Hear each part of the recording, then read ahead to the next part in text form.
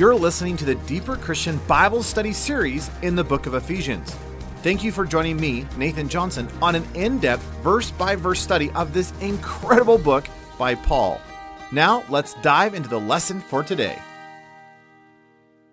Ephesians chapter 2. Again, we've been walking through, it's been about a month since we've been in this study, but in Ephesians chapter 2, we've been walking through this incredible section about the power of God demonstrated in your life. And just for the refreshment, I want to begin reading with chapter 2, verse 1, and just read down through verse 6. This is what Paul writes. He says, "And you were dead in your trespasses and sins, in which you once walked according to the course of this world, according to the prince of the power of the air, the spirit who now works in the sons of disobedience. Among them we also once lived in the lusts of our flesh, doing the desires of the flesh and of the mind, and were by nature children of wrath, even as the rest.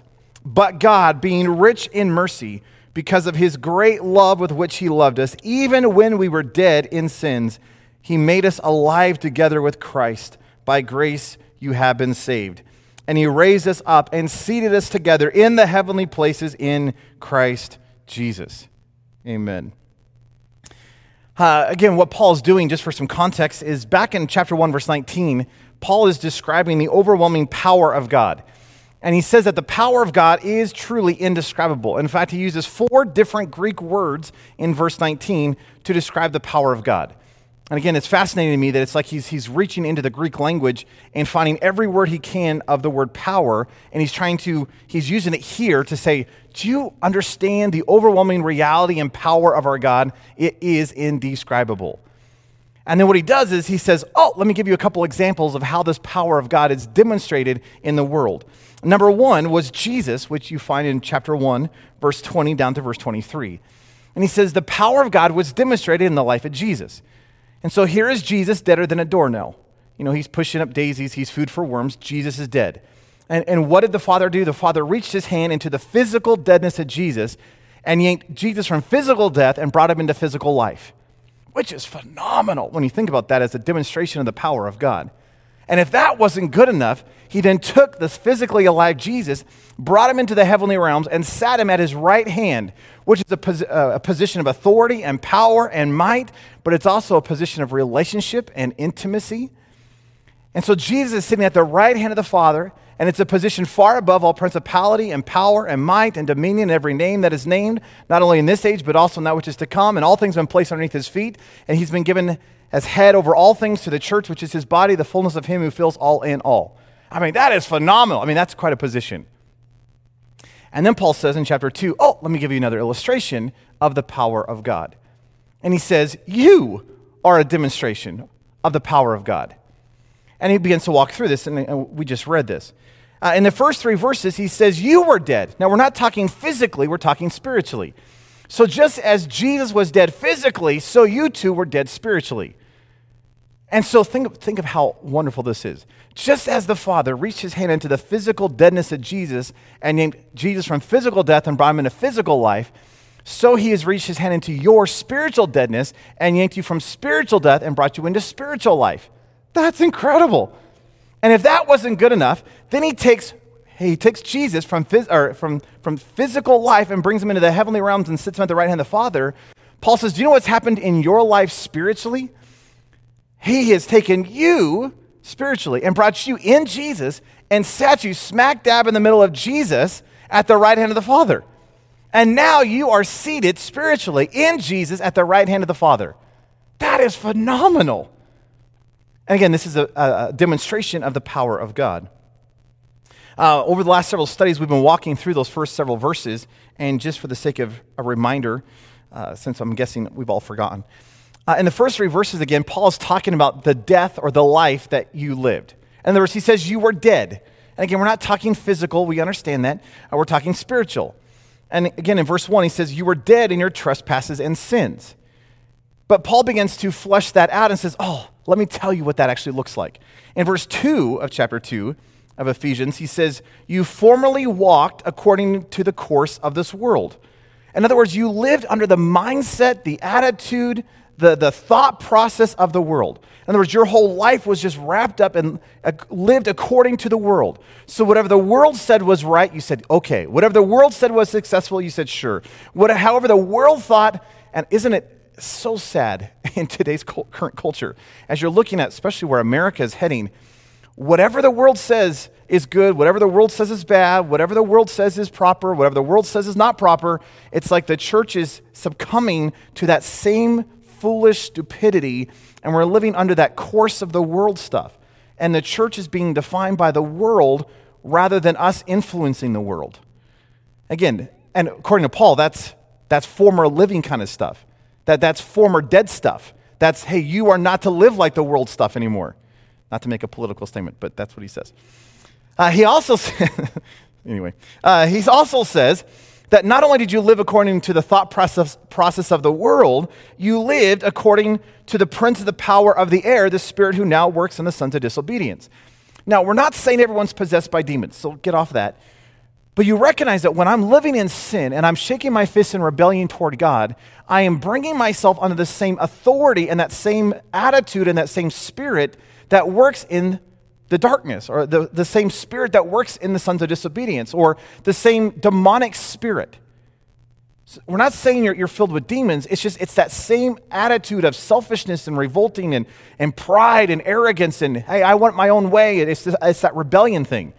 So the same spirit that energizes the darkness, I have put myself under that authority, and I just says, darkness, you can do whatever you want with me, and I'm going to come in agreement with you, and I'm going to shake my fist in God's face.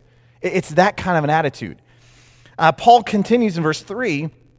He says, you also lived in the lusts of our flesh. Now, it's interesting, when you get into that passage, the whole living according to the lusts of your flesh, the idea in the passage is, the word in the Greek has this idea of walking back and forth, pacing back and forth. The emphasis, if you want a modern illustration, is like sin has taken you and thrown you into a washing machine, and you don't want this, you don't even want it, but it's just, you're in this cycle of pump, pump, pump, pump, pump, and sin is just throwing you around, and you have no control over it, and you don't like it, but you want it, and you don't want it, but you're in that cycle. My guess is we've all been there, where we hate our sin, but we love our sin, and we want to get out of our sin, but we're stuck in our sin, and we just hate all this thing, and we're walking back and forth, and we're just in this spin cycle of living according to the lusts of our flesh, and we just hate it, but and Paul says, hey, you were living according to the lusts of your flesh. You may have hated this thing, but hey, you had no control over it, and you were just living just in this pump thing of sin. If that wasn't bad enough, he says, you also were doing the desires of the flesh and of the mind. And what's interesting is where the one before that has this idea that you were pacing back and forth, or you were thrown into the washing machine and you were in the spin cycle idea. The word here for doing you were doing the desires of the flesh and the mind, that word is the Greek word poieo, which is this idea that it's the internal kind of stuff.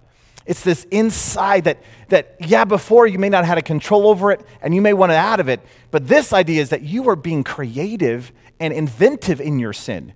So it's not like you were powerless over sin and you just had to keep giving in.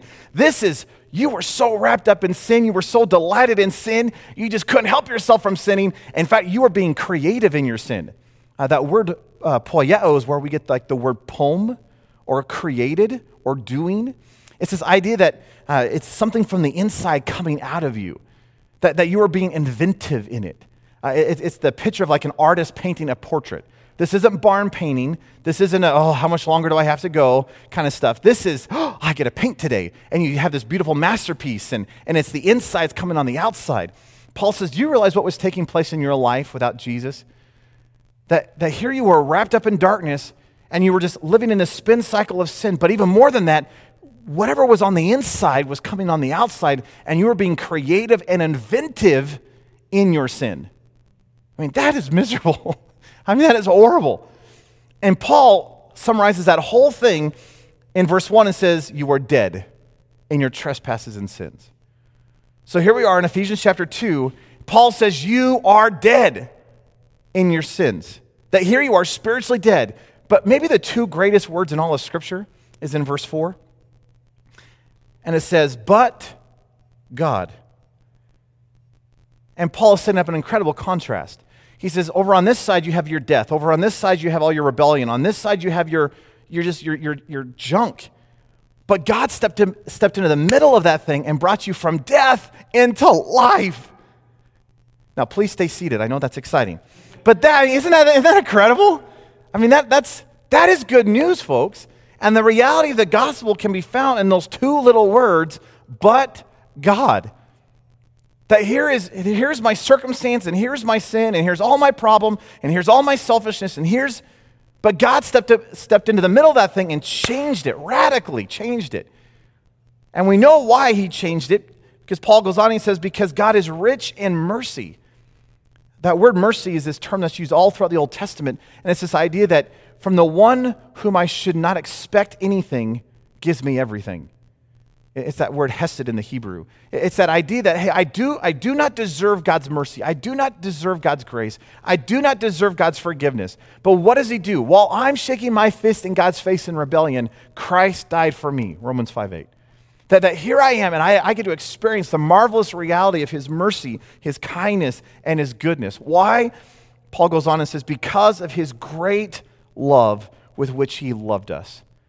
That God just could not help himself. That God, whose nature is love, was so compelled by that love to go out and reach and save the lost. Jesus says, you know why I've come? I did not come to save the healthy. I've come to save the sick. I've come that I might rescue. I've come that I might heal. I've come that I might take you from this darkness, from this death, and bring you into life. In fact, you don't have to turn there, but a couple pages over in Colossians chapter 1, I love what Paul says about this. He says in Colossians 1:12, giving thanks to the Father, get this, who has qualified us to be partakers of the inheritance of the saints in the light. He has delivered us from the power of darkness and transferred us into the kingdom of his Son, of his love, in whom we have redemption through his blood, the forgiveness of sins. Do you know what God has done in our life? Here we are in the power of darkness. Here we are in the domain, this kingdom of sin and death. And God, through his great love and his mercy, brought us out of this place, transferred us because of the blood and the mercy of Jesus, and brought us in the kingdom of his dear Son, which is a place of light and a place of love and a place of life.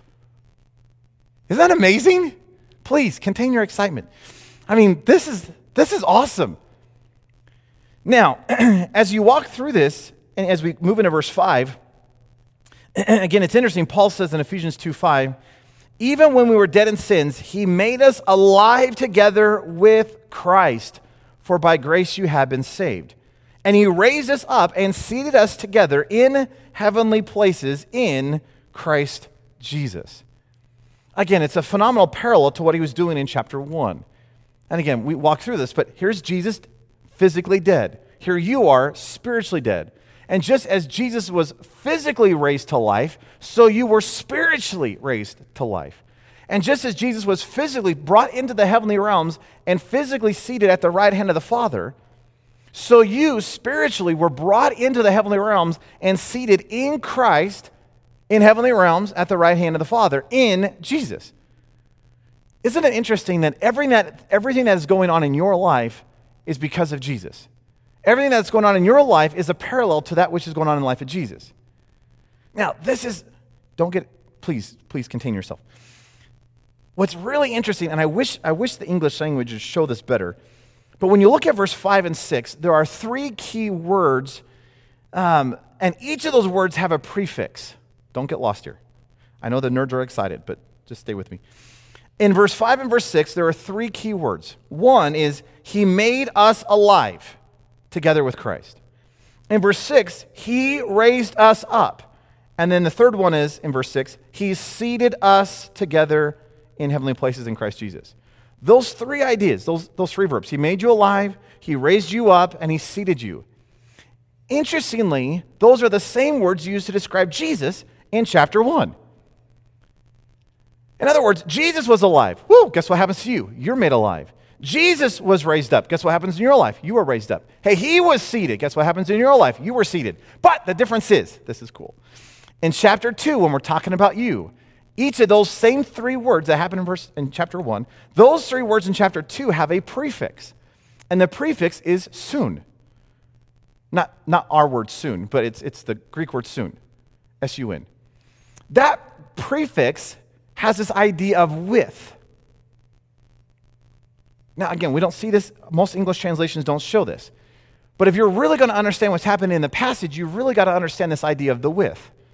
And contained in the word is this idea of with. So get this. In verse 5, he made us alive together with Christ. That one was done well, at least in my translation.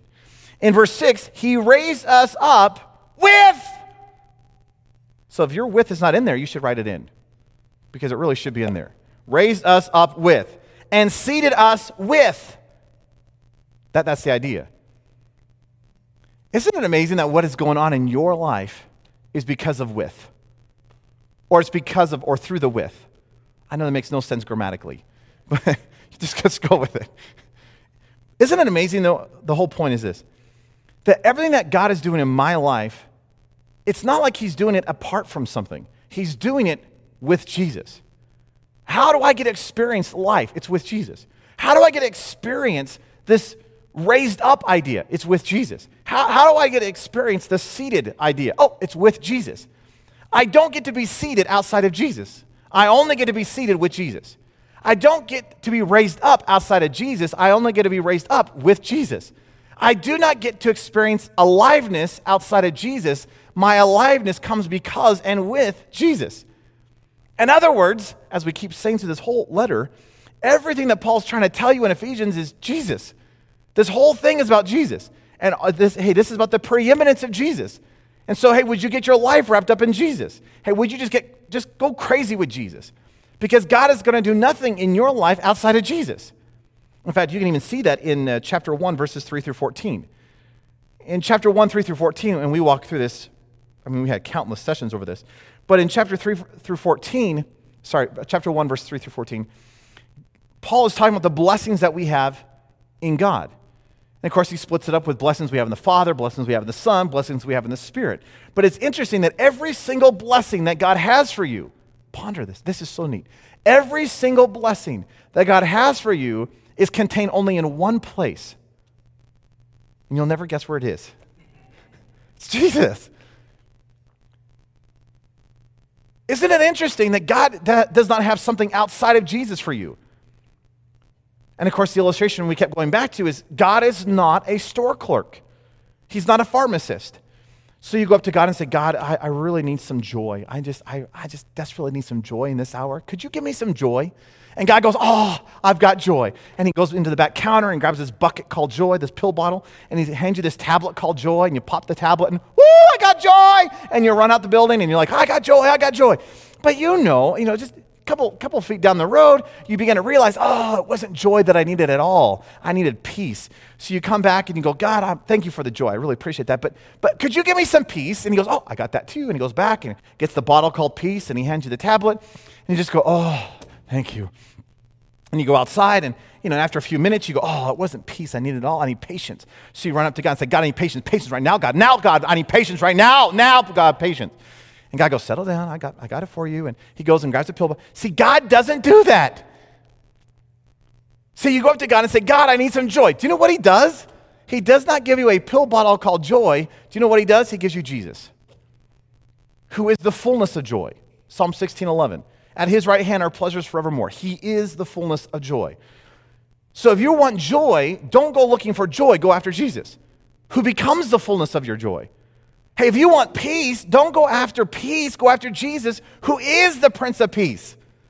If you want patience, don't go after patience. Go after Jesus, who becomes your patience.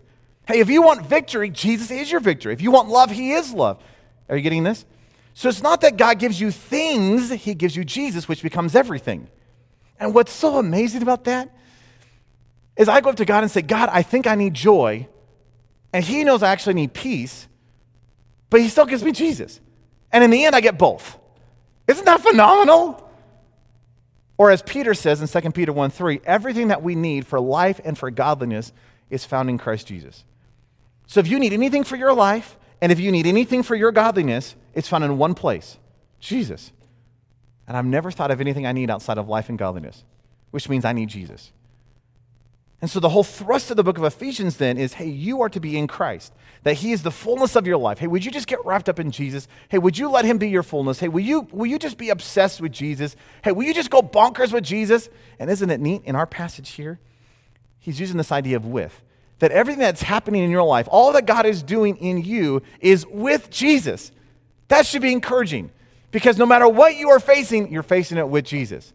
And no matter your circumstance, it's with Jesus. Hey, I'm alive with Christ. I am raised with Christ. I am seated with him. You could relax in that, couldn't you? I mean, it's hard to be stressed if you're with Jesus, I presume. Now, granted, we all get stressed. I get that. But it's amazing. The moment Jesus gets bigger in your life, it's not that the circumstances go away. It's just they quit being an issue. You still got to deal with flat tires. I get that. But you look at flat tires differently when you're with Jesus. You look at these problems for the Ellerslie online thing we're doing. This week we're reading Brother Andrew's book, God's Smuggler. And I don't know how many times I've read that, but I love that book. And what's so neat about that book is it got to the point, there's a statement I heard yesterday in the audiobook, and he just says, it's like I purposely cause things to be impossible to force God to do it. And in other words, I allow these circumstances to be impossible. Like, I could hide some Bibles, but if God's going to get us through the border crossing, well, I'm just going to put a few Bibles on the front seat and it's going to force him to, it's going to cause him to do something big. And it's like, I don't know if that's smart. And he goes, yeah, but God's faithful. And hey, I don't have room to put those Bibles hidden anywhere else. So if they're on the front seat, they're on the front seat. So I'm going to trust my God. And there was just this peace, and there was just this confidence, and he still had to deal with issues. It's not that the issues go away. In fact, you get in Jesus, you get more issues, usually, for some of us. But the reality is the issues they're no longer issues when you're with Jesus. I mean, they're issues. I don't know how to describe that, but it's like they're still there. You still have to deal with them, but they change perspective when you're dealing with the issues with Jesus. I love that idea. Well, let me give you 3 quick implications of this. If this whole thing is with, that you were alive with him, that you were raised with him, if you were seated with him, 3 quick ideas. Number 1, God did nothing for you that wasn't done in and through Christ Jesus first. You realize that what God is doing in your life is the same thing that he's already done in Jesus. Paul calls Jesus the first fruits. In other words, he's the prototype. You know what a prototype is, right? You're going to build something, and so you build one to see if it works. Did it work? And so he's replicating that same life inside of us. And Jesus was the first, but you get to be the second and the third and the fourth. And hey, if it worked with Jesus, it's going to work in you. Because the same life, the same spirit that was in Jesus now resides within us. It's called the Holy Spirit. It's his spirit. Isn't that encouraging? So in other words, he did not make you alive apart from Christ. You're only alive in him. Why? Because he's already alive. In fact, read Romans. Romans is just replete with this idea. Let me just give you a quick passage. Romans chapter 6, verse 3 through 8. Just listen to what Paul says. That what was done in Jesus, you are now getting to experience that same reality with him because he went through it first. Romans 6, verse 3. Do you not know that all of us who have been baptized into Christ Jesus were baptized into his death? We were buried, therefore, with him by baptism into death, in order that just as Christ was raised from the dead by the glory of the Father, we too might walk in newness of life. For if we've been united with him in a death like his, we shall certainly be united with him in a resurrection like his. We know that our old self was crucified with him in order that the body of sin might be brought to nothing, so that we would no longer be enslaved to sin. For one who has died has been set free from sin. Now, if we have died with Christ, we believe that we will also live with him. Isn't it interesting that what was happening in the life of Jesus, we identify? It's that idea of reckoning. That I recognize that my life is, I need to die. Not physically, we're talking spiritually. And just as he died physically, I have a spiritual death in him. That what he did on the cross is mine. That his aliveness, him being resurrected from the grave, is my resurrection. That I am with him. So get this idea that what is going on in your life is not just some abstract thing apart from Jesus. Everything that's going on in your life is because it's already been done in him. And you're being in him. If that made any sense. Number two, another implication with this whole thing is that if this whole thing is with him, doesn't it make sense that your whole life then should be wrapped up and focused upon Jesus? That if someone was to look at your life, they should say, wow, I see Jesus. Yeah, that would be Christianity. That what was going on in the life of Jesus is now to be going on inside of your life. Now, it's not you, it is you, but it's him, but it's not him. I mean, somehow you and him have gotten so tight together that there's this intimacy, there's this flow, there's this change of resource. And is it me living my life for Christ? Yes. But it's him living his life through me? Yes. But it's, how do you describe this? I don't know, but go after it. Confuse somebody, but that's okay.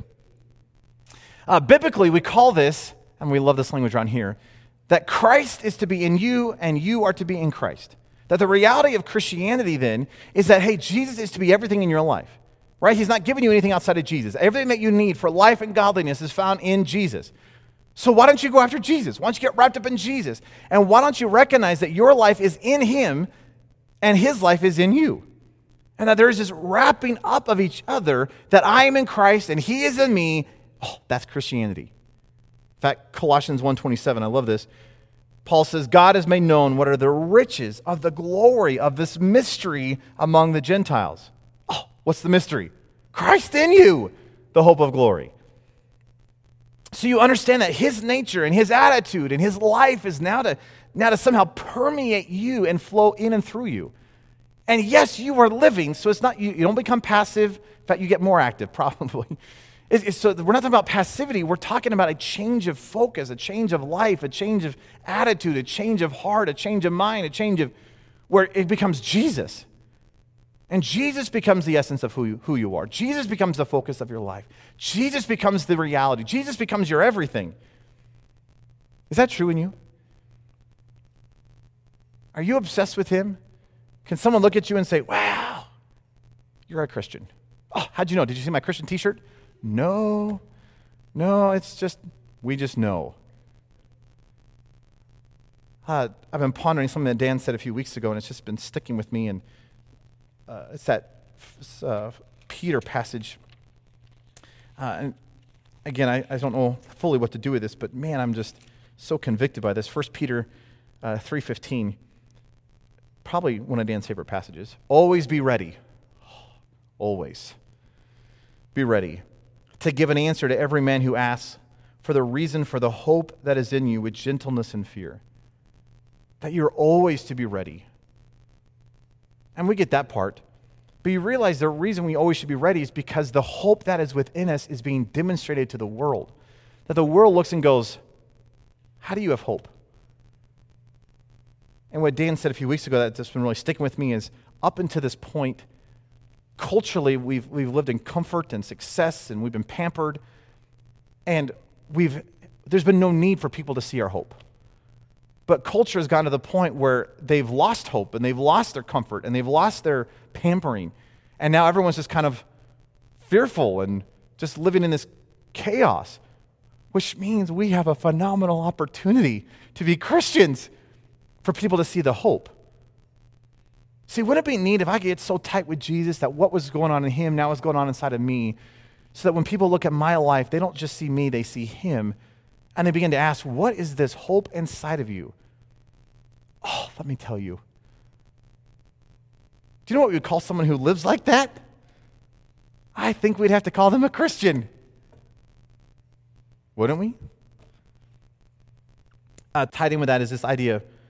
Number 3, what would happen if Jesus was actually the essence or the definition of our life? See, if my life was so wrapped up with Jesus, if my whole Christianity was with him, it's not I'm doing Christianity for him, this is not I'm doing ministry for him, this is not I have a Christian life for him. This is, what if I have life with him?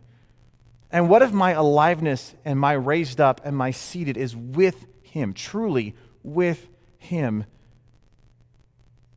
Wouldn't that mean that the only explanation for my life was Jesus? I love that quote by Ian Thomas that, that if your Christianity can still be defined in terms of you, whether it be your willpower, your talent, your success, your money, your resource, your whatever, then although you may have the Christian life, you are not yet living it. And he goes on and says that your life should be utterly inexplainable to the world around you, that the only explanation for your life should be Jesus. That when someone looks at you, they just say, that's impossible. I don't know how you're living. How is it that you have that kind of joy? How is it in the middle of all this circumstance, you have a smile on your face? Why is it that neighbor that everyone just hates, you go out of your way to show love? Why is it that when all the world is going in chaos and the economy is tanking and all this darkness is coming in and you're at peace? See, shouldn't there be an evidence of the reality of the life of Christ just bubbling forth through us? See, that's a Christian thing. That there's this hope within you, that Jesus becomes the only explanation for your life. How are you going to have that? You got to get with him. Because this is not my life outside of him. You don't have life outside of him because he is life. So the moment you step out of him, you don't have life anymore. So what if you want life? You got to get with him. Well, I want to be raised up. Well, then you better be with him. Well, I want to be seated in heavenly places. Hey, this is with him. Are you getting this? Paul is really strong on this. This whole thing is about Jesus. Could we somehow, in this day and age, not care about what's going on around us?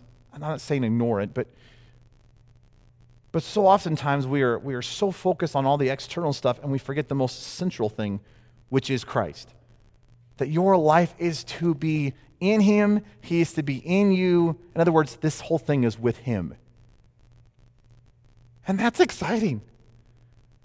And why on earth would we want to live life outside of him? That's insanity. Well, pray with me. Lord, thank you that what you are doing in my life is because you've done it in yourself. That my aliveness from death is actually with you.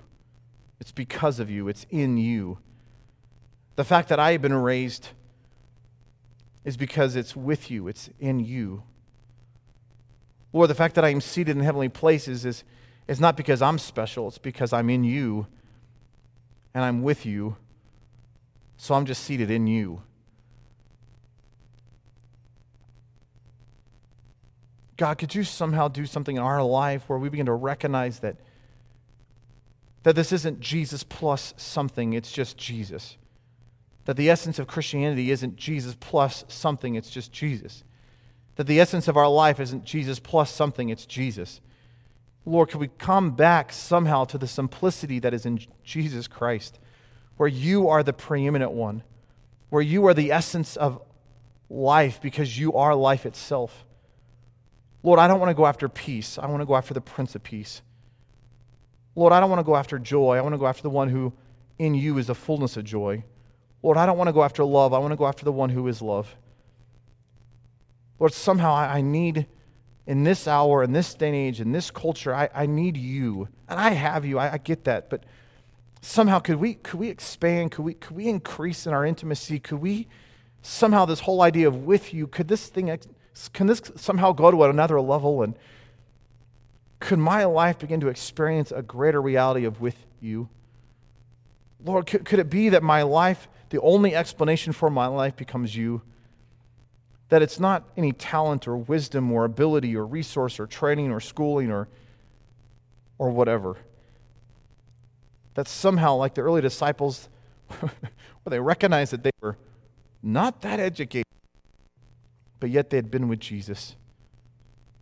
Lord, could this culture look at our lives and be dumbfounded, not by our wisdom, not by our talent, not by our resources, not by our whatever.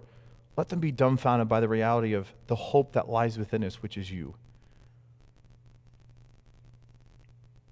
Lord, thank you that I get to have life with you, that I get to experience being raised up with you, that I get to be seated with you. Because, Lord, I want my whole life to be wrapped up in you. Lord, thank you for such a reality. You are good. We love you, Jesus. Give you the praise and the glory in your precious, powerful name. Amen. Thank you for listening to this study from the book of Ephesians with Nathan Johnson. If you would like additional resources to help you build your life around Jesus, I encourage you to check out my website at deeperchristian.com. This podcast is the audio version taken from my video series in Ephesians. And if you'd like to view the video version of this study, you can do so by going to deeperchristian.com/Ephesians. Know I am cheering you on as you build your life around and upon Jesus Christ. See you next time.